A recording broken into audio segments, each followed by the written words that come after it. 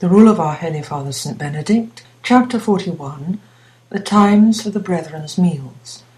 From Holy Easter until Pentecost, the brethren should have dinner at the 6th hour and supper in the evening.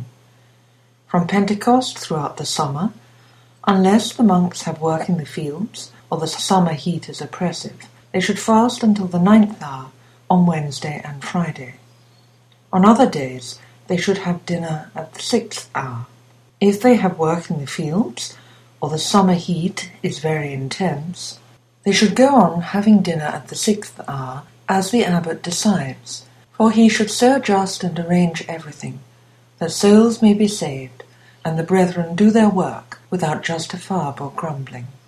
From the 13th of September until the beginning of Lent, they should always have their meal at the 9th hour. In Lent itself, until Easter, they should eat in the evening. Vespers, however, should be so timed that they have no need of lamplight as they eat, but everything may be finished by daylight.